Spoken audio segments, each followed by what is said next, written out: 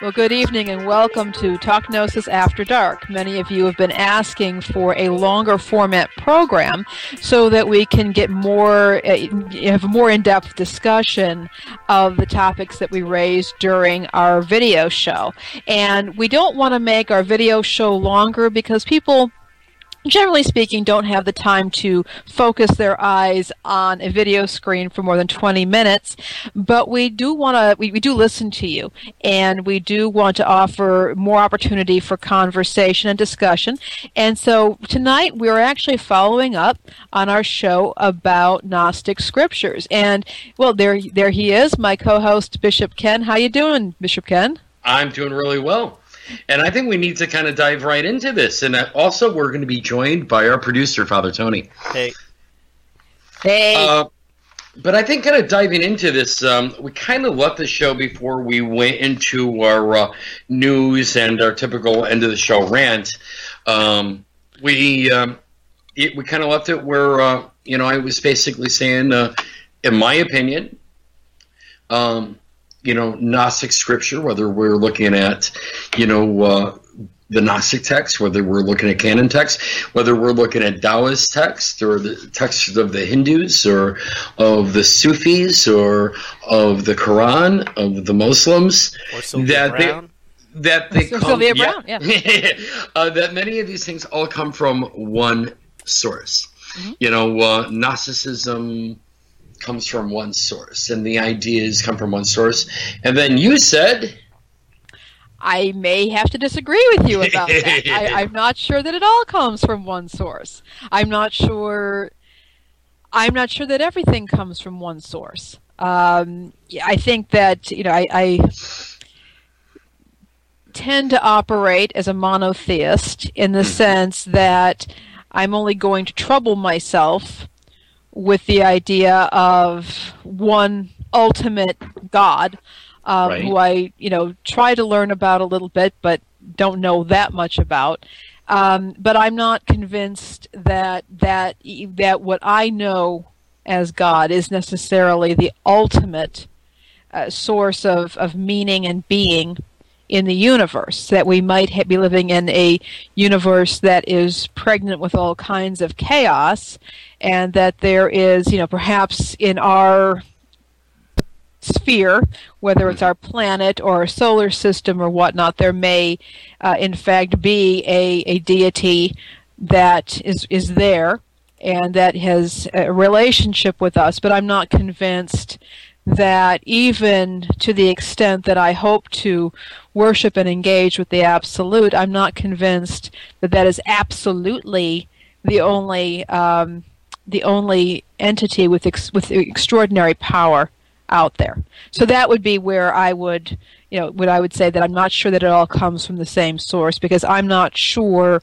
where other people may be getting their gnosis from. Also, I would add, I think that you don't really even, you can't even really say with any certainty what parts of these scriptures come from the divine and what parts of them come from some dude with an axe to grind. And sometimes in one document you flip from one to the other, or you could potentially flip from one to the other, and a divinely inspired document could be, on the one hand, love thy neighbor, but make sure your women wear hats in church. You know what I mean? Right. Yeah. And I see both of your guys' approaches in that. And, I guess maybe I should have made myself a little bit more clear, is that I'm not necessarily saying that the hand of the divine, this one source, if we want to call it the one source, has divinely inspired every word in every sacred scripture. That's what I'm stating. What I'm saying is the truth that is gnosis that comes from any of these, So we may read part of the Christian Bible. We may read part of the Gnostic scriptures. We may read, part of Taoist teachings where we go, and we get that aha moment, as we discussed in our earlier YouTube show. It is those, for me, that I see as part of the one source. It is part of that one source that is giving those little pieces and fragments of divinity throughout the world where we go, okay. Okay, it's can not. I ask it's just not just one truth for one particular person, one particular culture, in one particular piece in time. Yeah. That this has been spread out since the beginning of time throughout all of humanity, and that no one particular group, individual, culture, religion, ethnicity is exclusive to Gnosis. Well, let me ask you specifically about that. Yes, sir. Maybe this is a whole separate show, but do you think that enlightenment in a Buddhist sense is the same thing as Gnosis in a Western sense?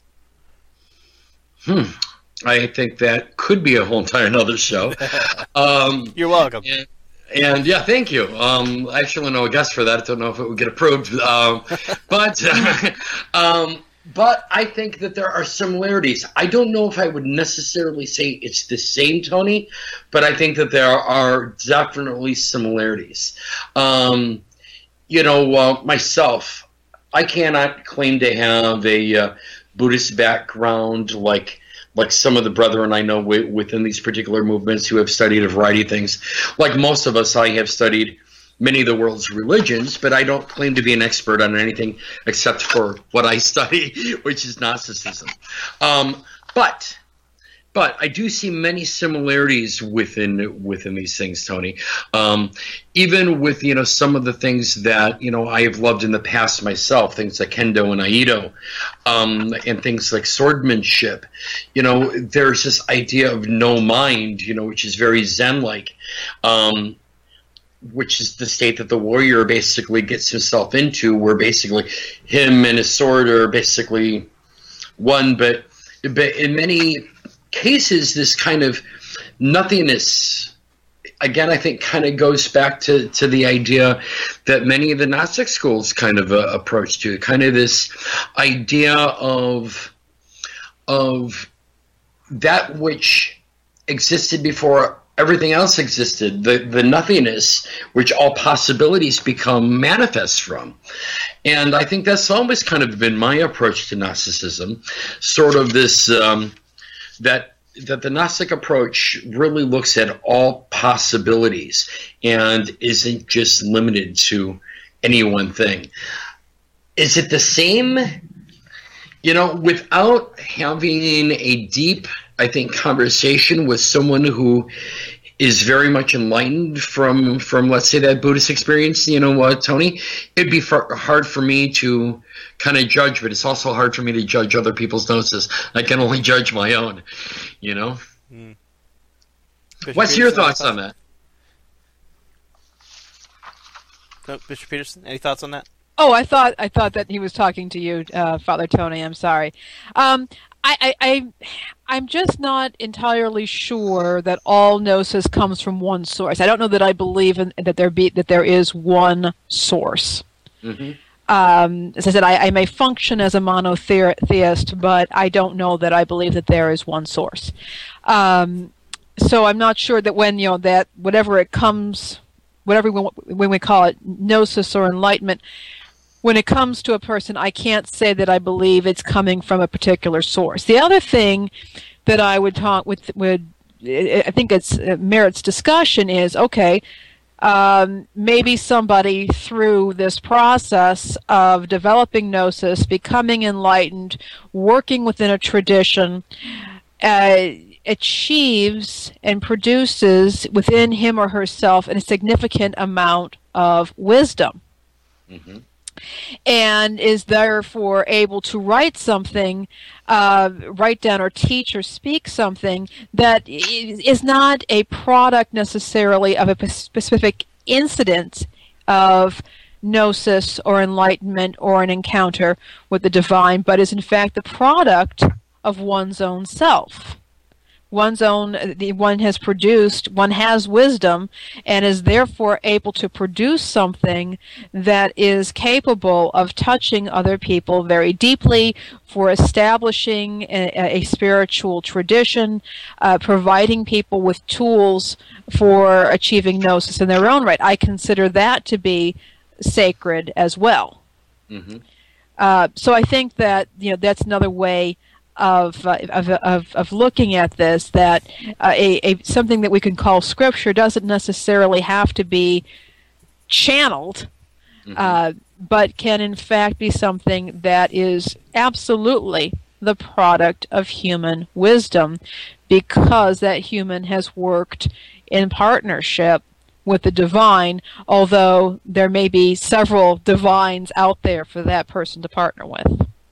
So, I mean, in a sense, you're talking about, maybe I'm paraphrasing incorrectly your point, but the wisdom that comes with Gnosis becomes that person's own personal wisdom, or do you think that it's something that is the wisdom is universal and beyond, beyond personal, but that person taps into it, or do you think that it's simply an intellectual thing that comes from these other things? I don't think it is purely intellectual. I believe that wisdom actually is centered more in the heart, although there certainly is an intellectual aspect to it, and certainly with the expression of it, but I believe that wisdom is more in the heart. But I think that it becomes it can take on it becomes a product of a spiritual process, and can take on, I don't want to necessarily a life of its own, but it has its own power.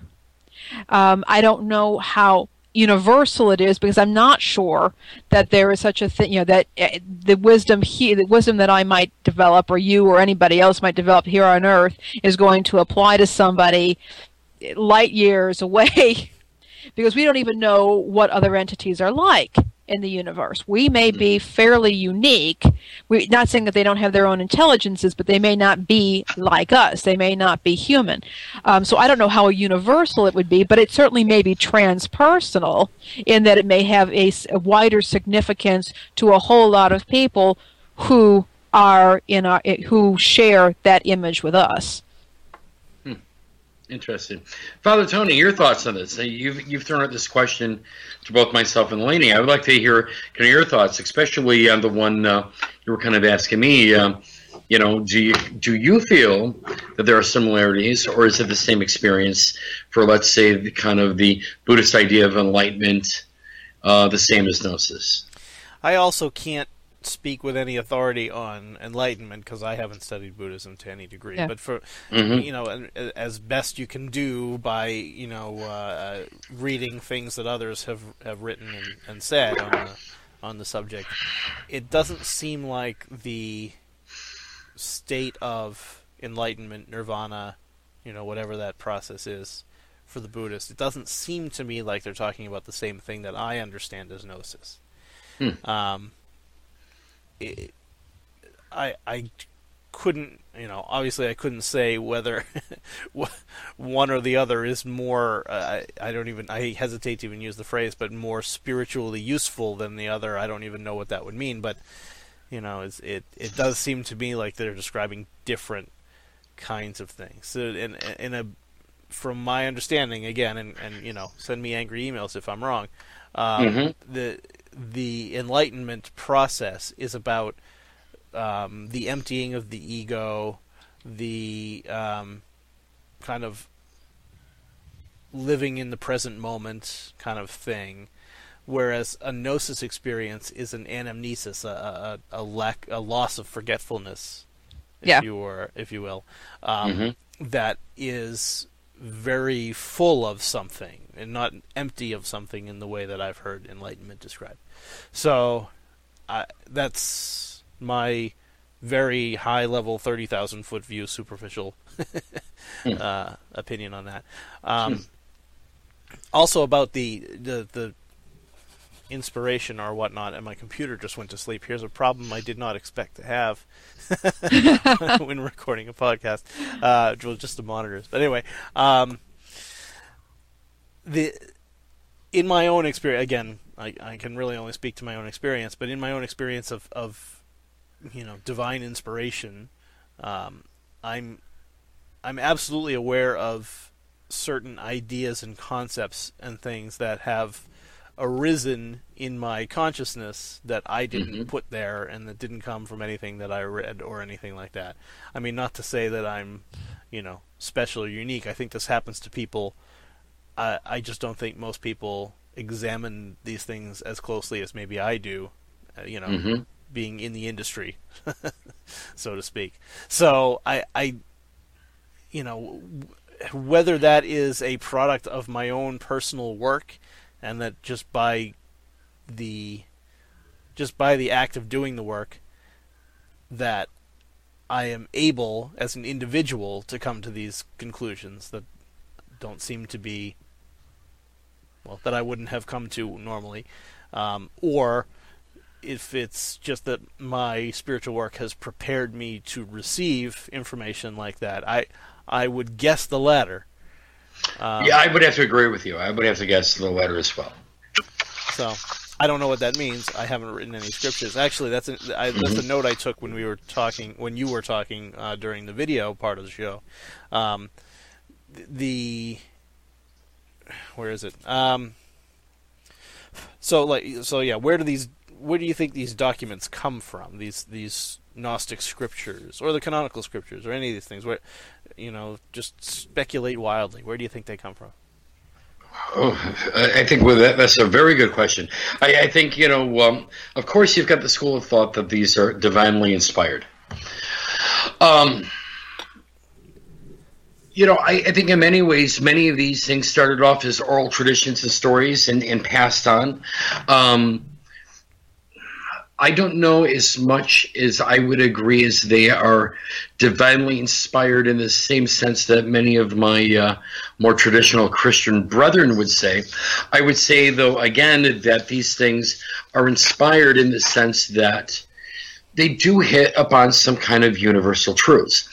And I think that many of these things were, recorded by those who have attained a certain sense of gnosis. If we take Christ, for an example, as one who had attained this gnosis, and this gnosis and his particular methods were taught to his disciples, who then taught it to others. I think whether we are looking at if these words came from Christ, whether they came from his disciples, whether they came from the disciples of the disciples, I think that many of these things do kind of tend or speak to us as being divine, because they do kind of hit that kind of universal truth nerve within us. I think for those of us who are kind of in tune with that thing. If you're not in tune with it feeling divine, I think you're not going to feel it's divine. I think that would be true for those who are looking at the Christian Bible, whether it's the Gnostic Scriptures, whether you're looking at any sacred scripture from any tradition.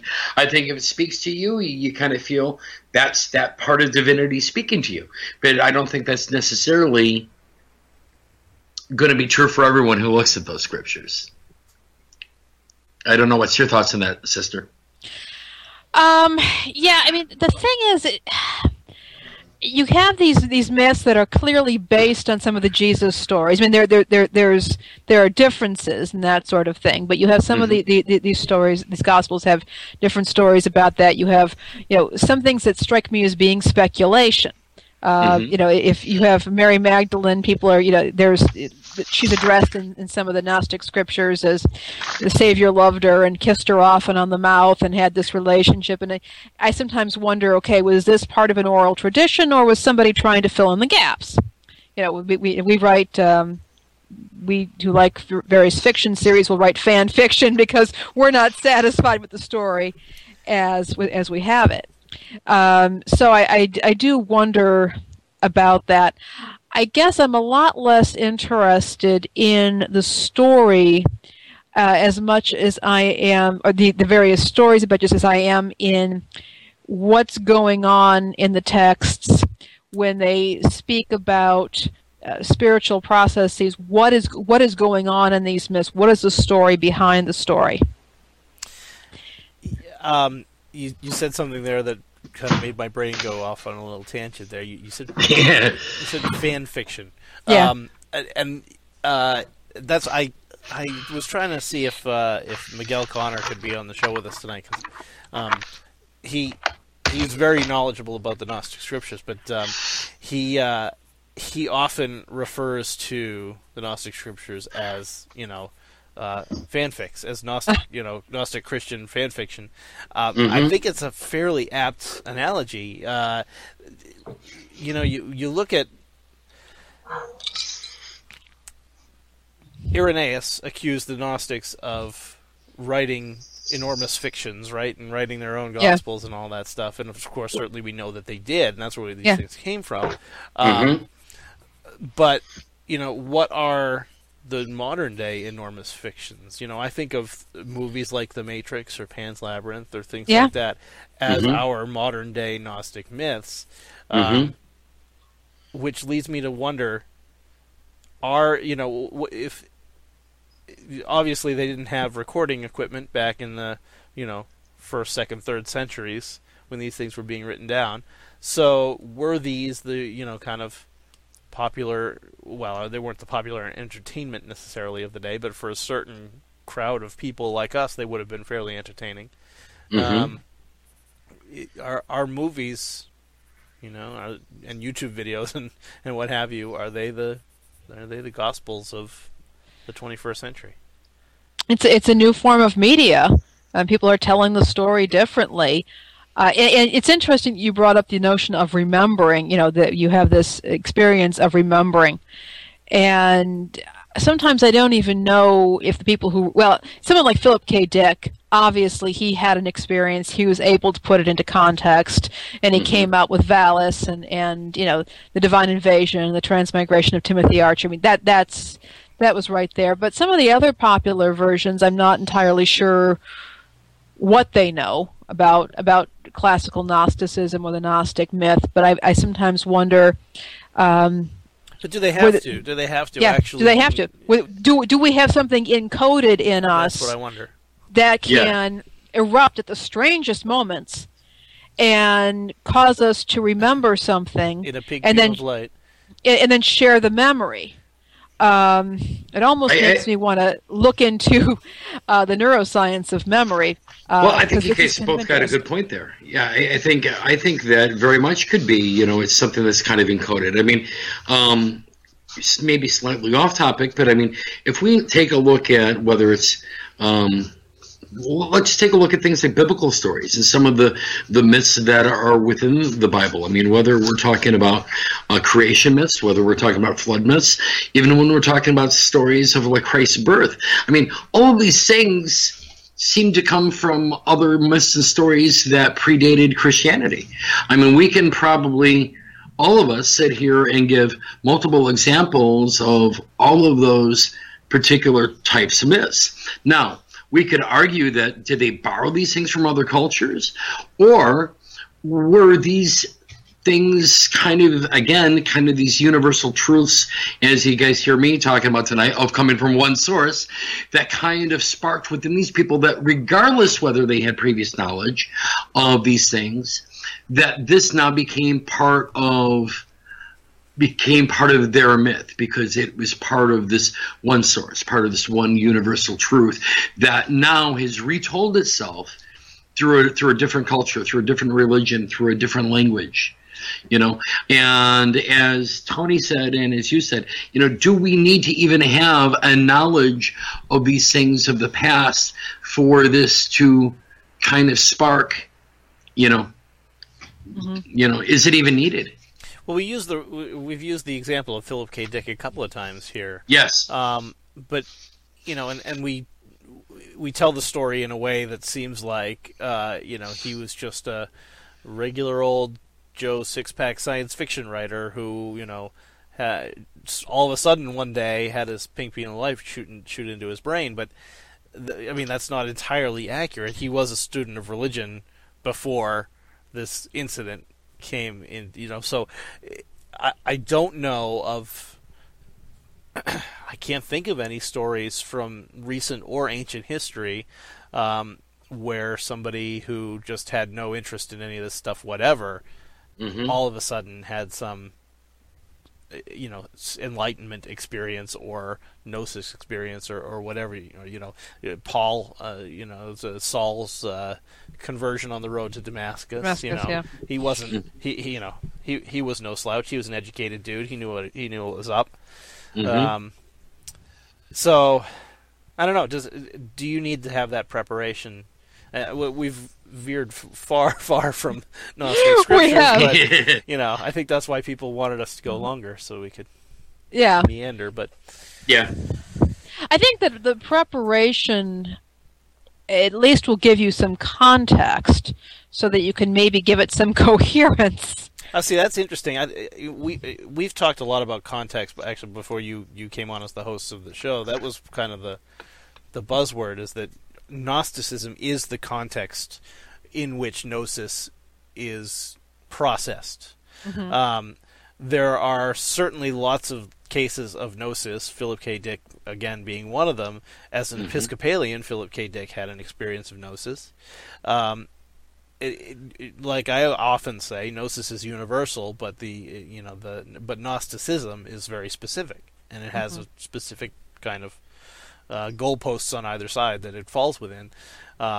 Scholars debate exactly what those goalposts are, but they are there.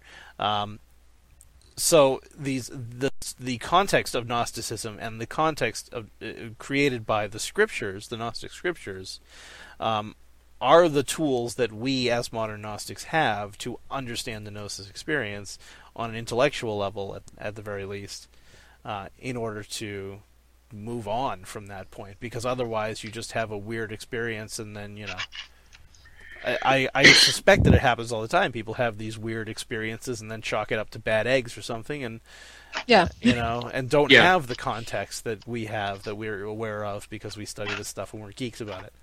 Yeah, I totally understand that. Let me ask you, Father Tony, do you see Gnosticism, as opposed to Gnosis, Gnosticism as a religion in and of itself? No, I see it as a family of religions, but I think we're probably splitting hairs at that point. You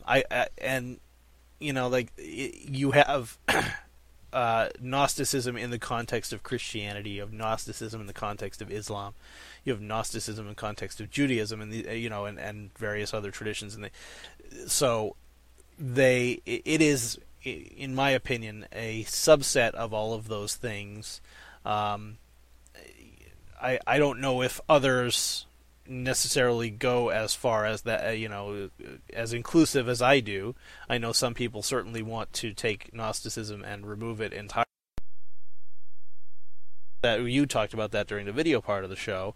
Do you throw that baby out with that bathwater?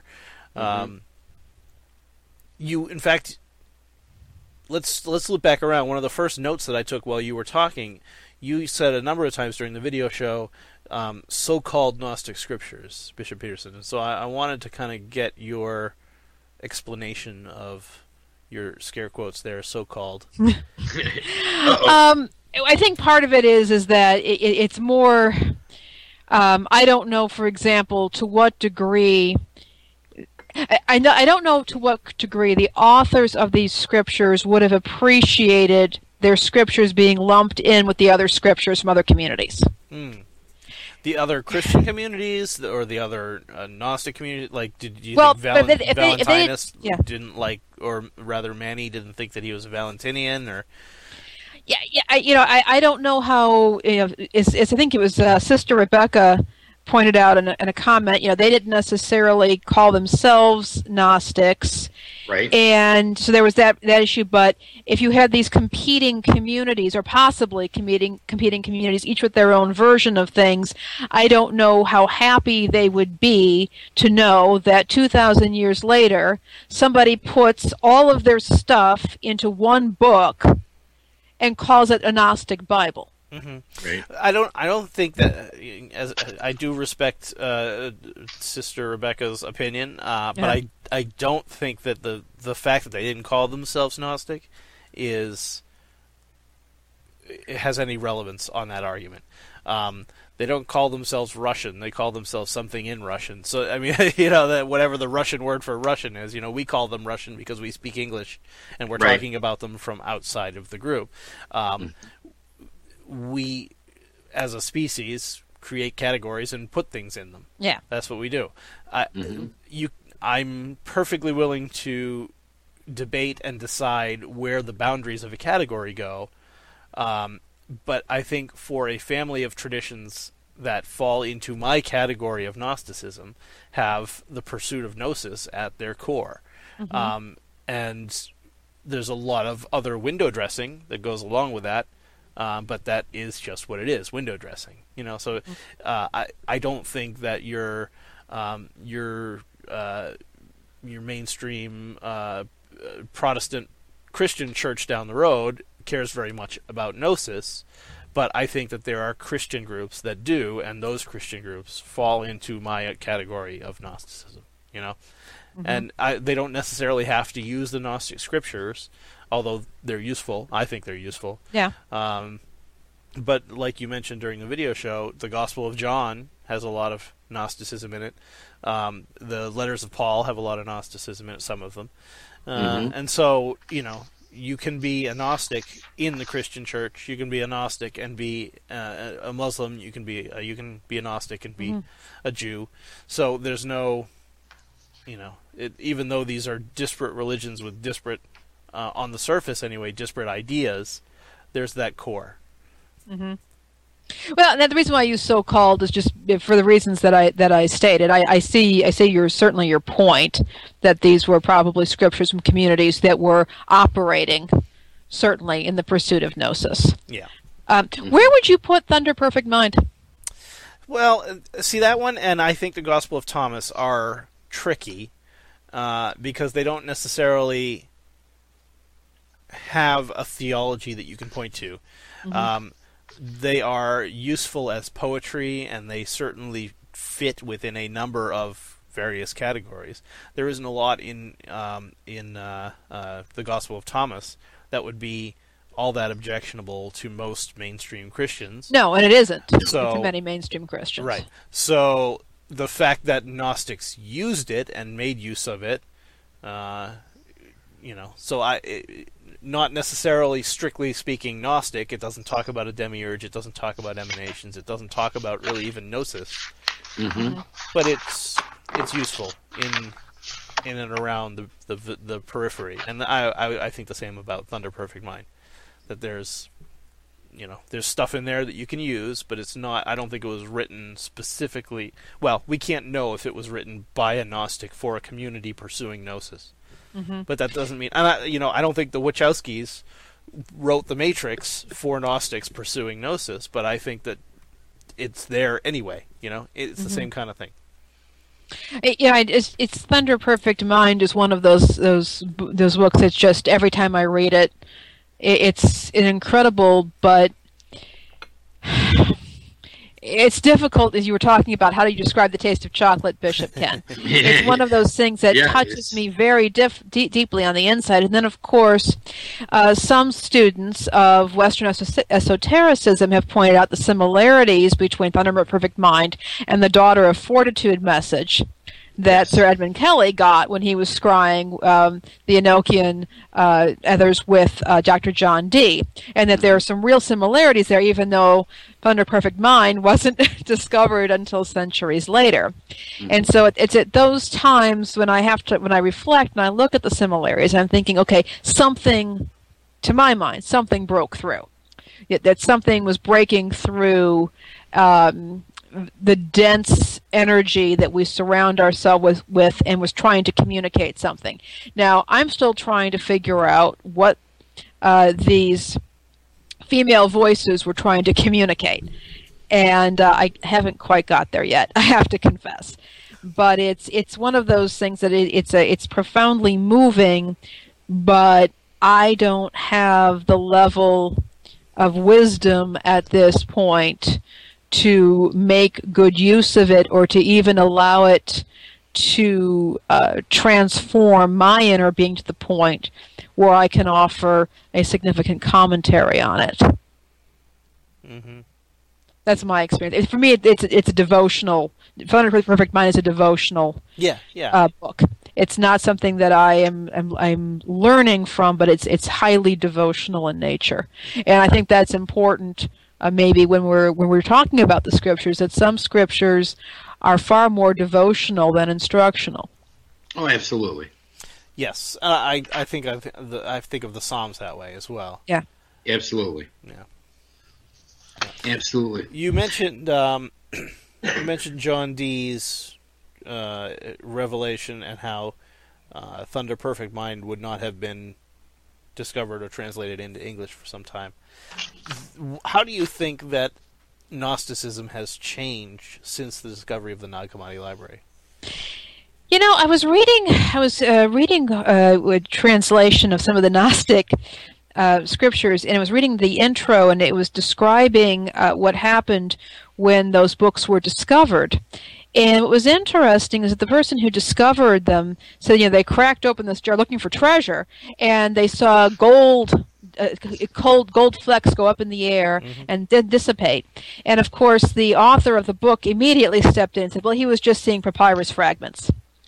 Yes, well, Philip K. Dick actually keeps coming up today. He called that the homoplasmate, right? Yep, he sure did. And he felt that was the reemergence of the Gnostic idea into the world.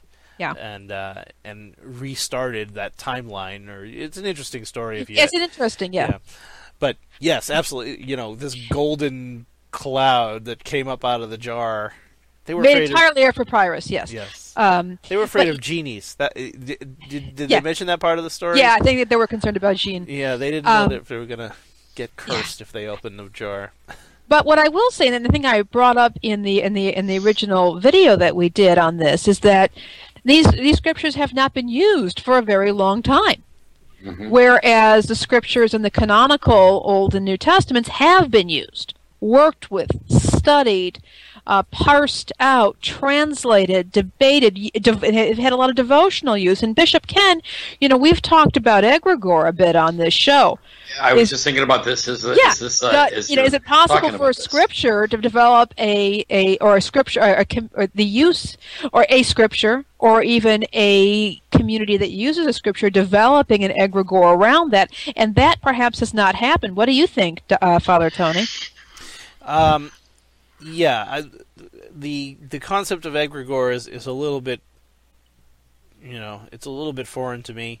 I understand, I think, on an intellectual level what people mean when they talk about egregore, but I'm not sure I exactly have experienced that in a way that's meaningful to me. I don't know how else to put it, but I do think that there is value in having a community using a text or a prayer or one particular little ritual and using that as part of their spiritual life. One of the things that I wanted to do when I was writing my book on the Johannite spiritual practices, I wanted to make sure that we included that service of the Logos, which is just this little tiny snippet of ritual that Johannites can do, but one of my goals is to get Johannites all over the world, whether or not they are directly associated with a local parish. They might be in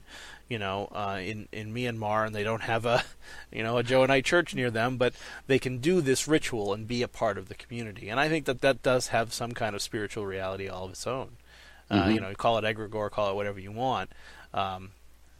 So yes, absolutely. I think that the reemergence and the rising popularity of the Gnostic scriptures will increase. I know you didn't ask this specifically, but it will increase the level of gnosis, if such a thing could be measured by levels, in the world. So that's pretty exciting for me, and that's why I do all these video shows and things.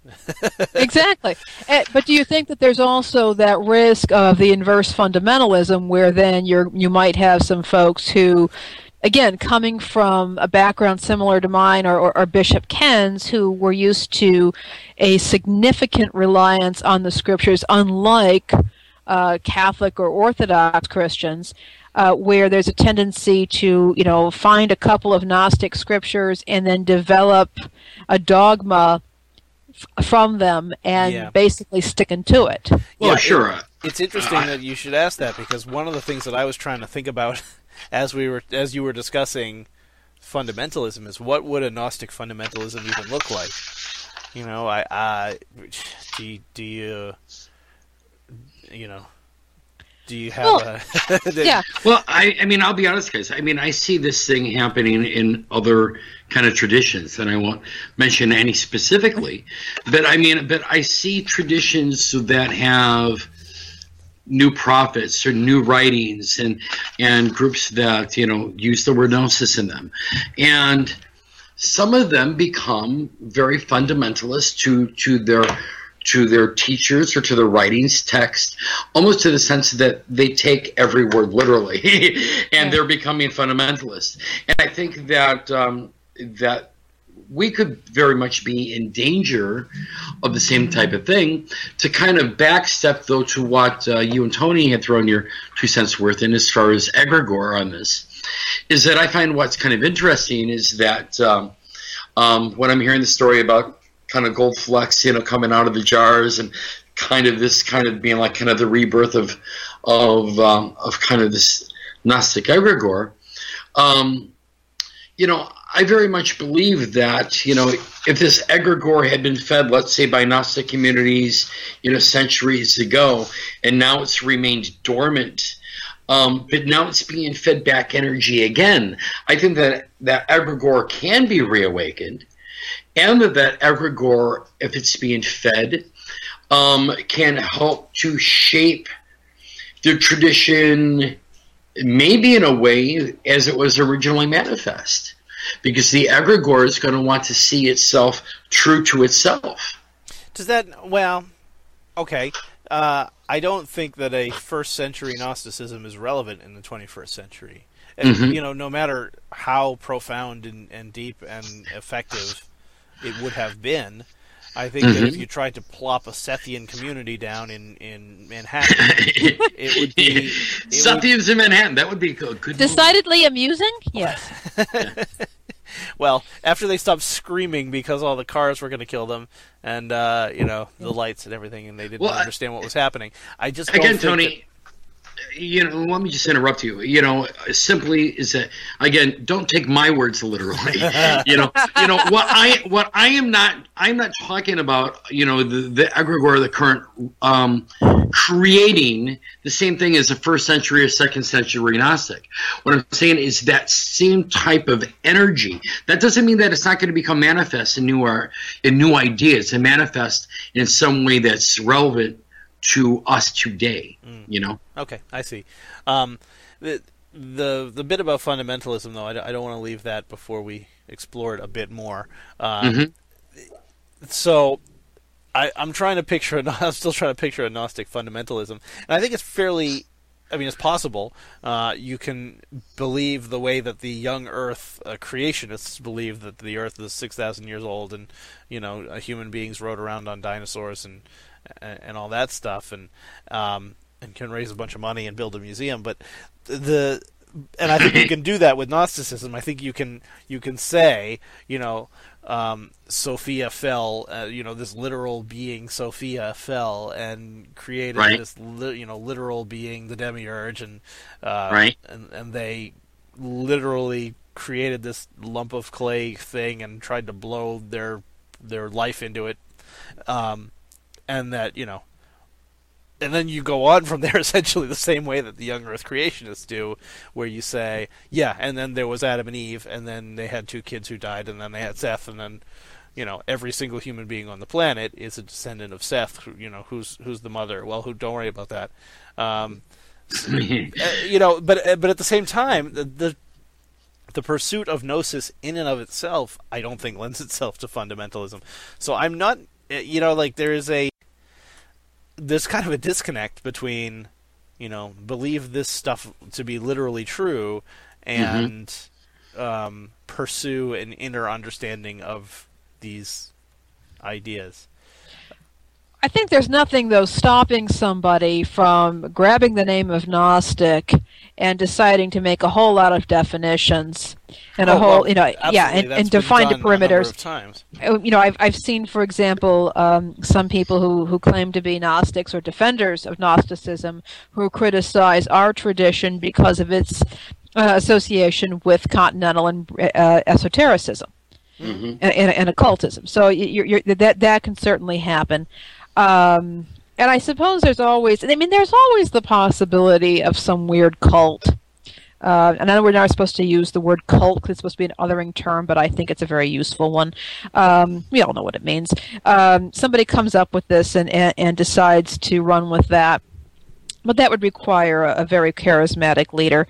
I'm just wondering if as people progress more in their use of the Gnostic scriptures or the traditional Gnostic scriptures, if we might not see some rather strange manifestations that will probably sort themselves out in relatively short order. But I can see the possibility of some people getting it into their heads that we've got to reconstruct a tradition and spend a lot of time doing that. Yeah. Well, good luck to them. Yeah, good luck to them. Well, I don't know if you've been paying any attention to what's going on in the neo-pagan community, but there's been quite a bit of a dispute now about whether the gods are archetypes, whether whether people should be actually devoted in very specific ways to the historical gods. There's been a huge kerfuffle in the neo-pagan blogging community. Yeah, I have been seeing some of those blog post flame wars going back and forth. It's been very entertaining. When I traveled through neo-paganism on my own personal spiritual journey, I did not ingratiate myself on very many forums because I would always ask the question, okay, so if you're trying to recreate a Bronze Age spirituality, right, which is what a Reconstructionist pagan is for the most part trying to do, when you look at the tools and the technology they used, it was the very latest modern technology that they had available to them. If you believe that they had, were using cauldrons and things like that and stuff that would take knowledge of working with metals to accomplish. So then why don't you have, why aren't you using computers and other modern technology for your paganism today? Because that I would feel is as in keeping with a Reconstructionist kind of theology, then let's keep everything the way it was in the Bronze Age. But I say, I didn't make a whole lot of friends doing that. Yeah, and it's going to be interesting, the relationship also between religion and culture. I mean, religion shapes culture, but does culture shape religious expression? Should culture shape religious expression is the other question too. Yeah. So it's interesting watching liberal Protestant churches, and I'm not picking on them in particular. Oh, well, maybe I am, but who have responded to various social movements and concerns, and some people have accused them of adapting their theology to accommodate socially liberal sensibilities. And guess what the conservative Christians call those liberal Christians? They call them Gnostic. Yes, they do. They have been known to do that. Yeah, we just can't. We can't catch a break. No, we sure can. But you know what? I want a Gnostic museum. Okay. I think we should have a Gnostic museum. Send your donations to info@gnosticnyc.com. And we'll get one going. I'm sure. Email me a $5 bill or something like that. I don't know how we would take the donation at this point. What kind of animatronics would we have? We'd have a demiurge. We'd have his lion-faced serpent. There is no god before me. We could actually sort of do it like a ride at Disney. Maybe like It's a Small World where you're like in a little going around. God! It's a demiurge after all. Somebody make that happen, please. Somebody with an animating If you have a animation lot of background. money and you don't know what to do with it, we can help. We have thoughts. We have many thoughts. See, you're talking, Gnostic, museum. I'm thinking Gnostic theme park, Oh, that could be a theme park fun. can have a Yeah, museum. come on, a Gnostic roller coaster. Come on, think about it. Think about the possibilities. We could have the adult theme park and then have the bordello for the Thunderbird. So yeah, Carpo Creation Hall. Oh man, but now we're getting very silly. But yeah, I mean it is after hours show. This kind of money. Dark. What do we do with this kind of money? Yeah. Well, when the lottery gets pretty high, you see everybody saying, "Oh, let's all go in and buy a bunch of tickets, and if we win, we'll give it all to the church." Yeah, right. Yeah, sure they will. Sure. Gnostic? AJC? What's all that about? Yeah, small church problems. Yeah, well, we're almost at our hour here. We sure are. And we seem to have run out of serious things to talk about. Very silly, so it's it's been fun, and what? I think sometimes it's even a little bit of silliness, coming at the end. I think it kind of helps us show our viewers say, hey, you know what? We can sit around and talk about this stuff without taking ourselves all that seriously all the time, and have fun while talking about these things. Actually, where's a great place to do that in real life? The Johannite Conclave. Yes, it is, and it's coming up, isn't it, Father Tony? It is. It's coming up end of May. I don't know the dates off the top of my head, but if you're listening to this, because I'll very likely release it, then sign up. Go to johannite.org, and that's Johannite with 2 N's. And come to the conclave and hang out with us. We'll be there, and we'll be drinking scotch and telling dirty jokes and whatnot, and maybe some port wine, and yeah, exactly. And I, Bishop Lenny, making a special offer. If you do attend the Johannite conclave after listening to this show, the first 5 people to say "Talk Gnosis" to me, I will buy them a drink. Whoa. I will buy them. So I'm sweetening the pot here on the behalf of the Johannite. So employees, if I run up to you and I'm sorry, you're not eligible for this particular promotion. So I can't walk into you and go Talk Gnosis and get a free scotch. No, you'll get a kiss. That's not fair. Okay, that works too. Bishop Canterbury, I've got a plan. Let's find somebody who doesn't drink and have them do it. That is a great plan. See, that's why I'm the producer. I solve problems. Yeah, that is a great plan.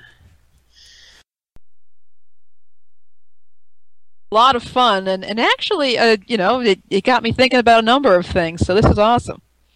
Yeah, I am really kind of digging this kind of what are we calling this? After hours or after dark? Yeah, after dark. I think this is kind of a nice approach after our show to be able to kind of continue the talks we are. On little different tangents. I mean, we definitely went off topic several times tonight, but it all kind of relates to what we're talking about. This is great. I hope we continue this, guys. Yep, absolutely. All right. Well, have a good night, you guys, and have a good night, everybody out in internet land. Yep. Thanks everybody for listening to our first podcast. Thank you so much.